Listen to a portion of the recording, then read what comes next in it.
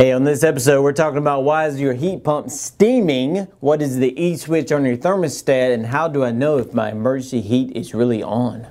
You ask your comfort and energy questions, and they get answered. This is the Ask Derek Cole Show.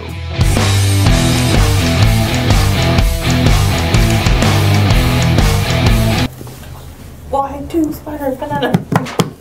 All right, ready? He did in there. Could be so much fun. Oh, it's recording. Do you want me to stop? And 2, 1. Hey, this is Derek Cole. Welcome to episode 52, right? Yep. Yeah, 52 of the Ask Derek Cole Show, answering your home and energy questions. It's been a beautiful week, which is okay for business. It's not great, but I'm ready for the snow. I'm kind of, I'm tired of the shorts. I'm ready for the long sleeves and the pants, and then in a few months I'll be like, all right, I'm ready for shorts and short sleeves. But anyway, let's get into some heating questions. How do I know if my electric heat is on when I'm using my heat pump? One way to know that it's actually on is by going to your thermostat. It should indicate emergency heat with a red light, or auxiliary heat should be on the digital version. If you have an old school thermostat, you see the auxiliary or emergency heat light on. There's one way to find out. Another thing to do, which I would recommend, is to get the unit maintenance before it really starts the heating season. That way, because some people can get surprised that their heat or their AC is running with the strip heat and there's some kind of malfunction. It's working correctly, you're comfortable, but the power bill comes in, it's $400, $500, $600. You're like, what in the world's going on? So I would get a maintenance done before the heating season, just like before the cooling season. Get it checked out to make sure everything's working properly and make sure everything's good to go, because you don't want to, in the month get that large bill where it's been kind of mild, but the heat strips have been operating with the cooling or the heating, and you didn't know about it, and you're stuck with a $500 bill. So that's one thing I would recommend. I would also, when your system is running, just kind of go back to thermostat, look at it, make sure auxiliary or emergency heat is not on.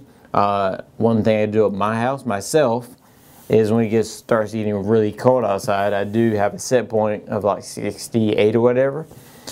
So maybe in the morning when I get up, the emergency heat might be on, so I kind of bump it down and turn it off, because I'm fixed to take a shower and I'm fixed to get hot, and it's fixing, I don't need it at that point. That's just something I do. I'm kind of paranoid about keeping that emergency heat off whenever is possible. Now, if it's 20 degrees outside and I want to be comfortable, it's going to run.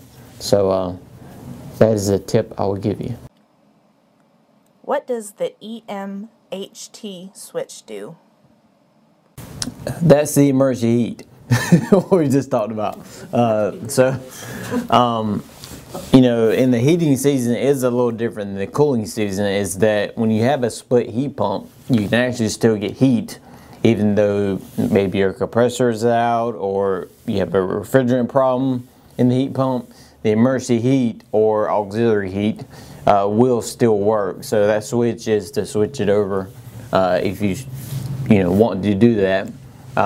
Whereas in the cooling season, you pretty much have to fix the problem to get cooling.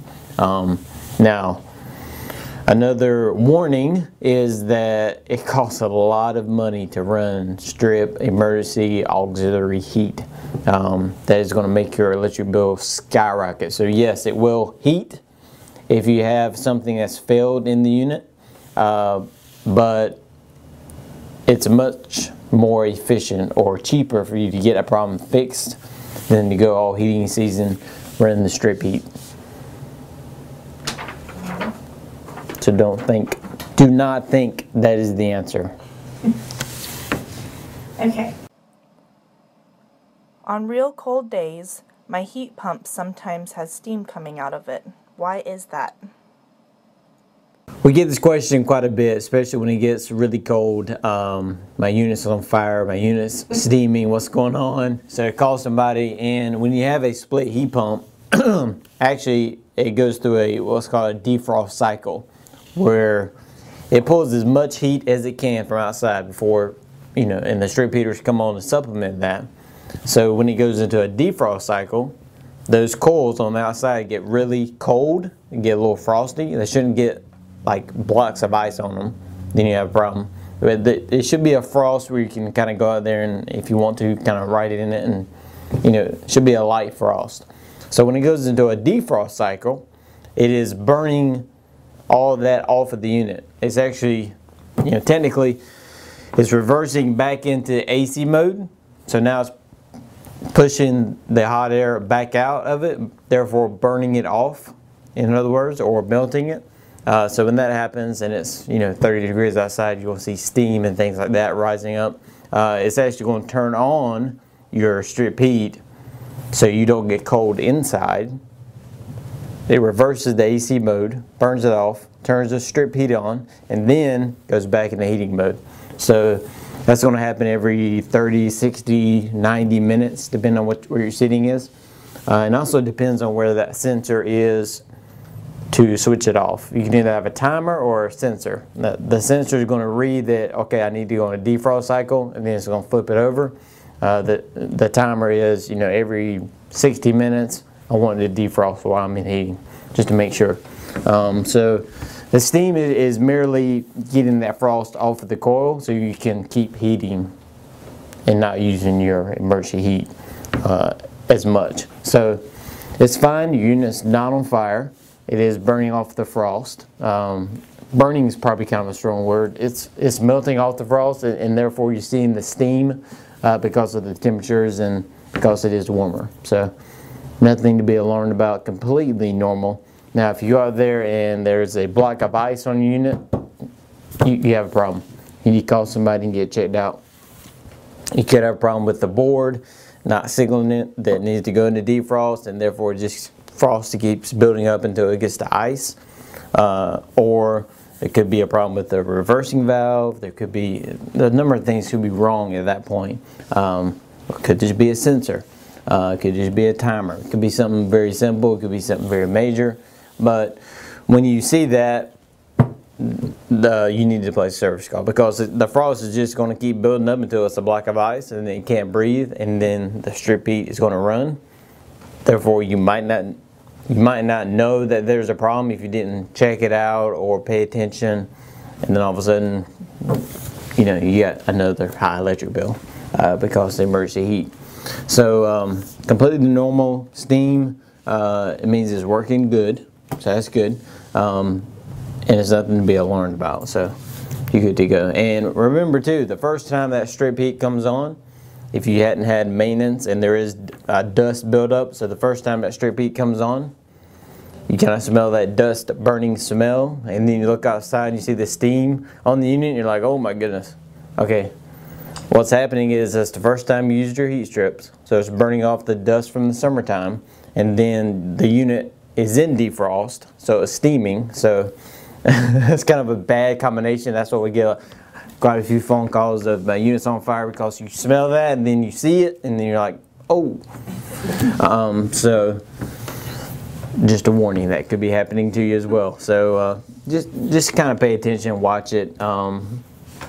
You should be okay, and do maintenance. I mean, have a qualified technician come out, check everything out completely before you get in this situation where you have an issue, because most of the things we saw in the summer, most of the things we see in the winter are maintenance related fixes. If it's filter, if it's a dirty unit, if it's just a board not reading the right amps, and we can fix that before it becomes a major issue where you're without heat when it's 30 degrees out versus 75. So that is my advice.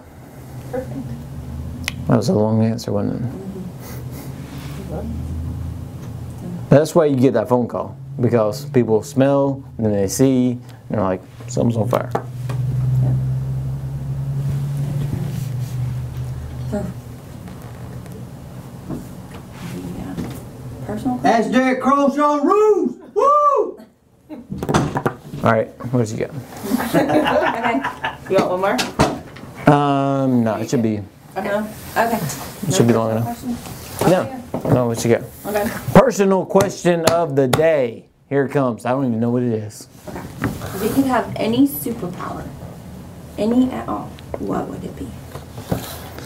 Well, when I was younger, I would probably say X-ray vision, just because of being a young teenager. But I'm gonna go with flying. If I could fly, if I could take flight and go somewhere, that'd be awesome. How about you? Now I probably wouldn't look good in the tights or anything, but You can fly without tights. Mine would be invisibility.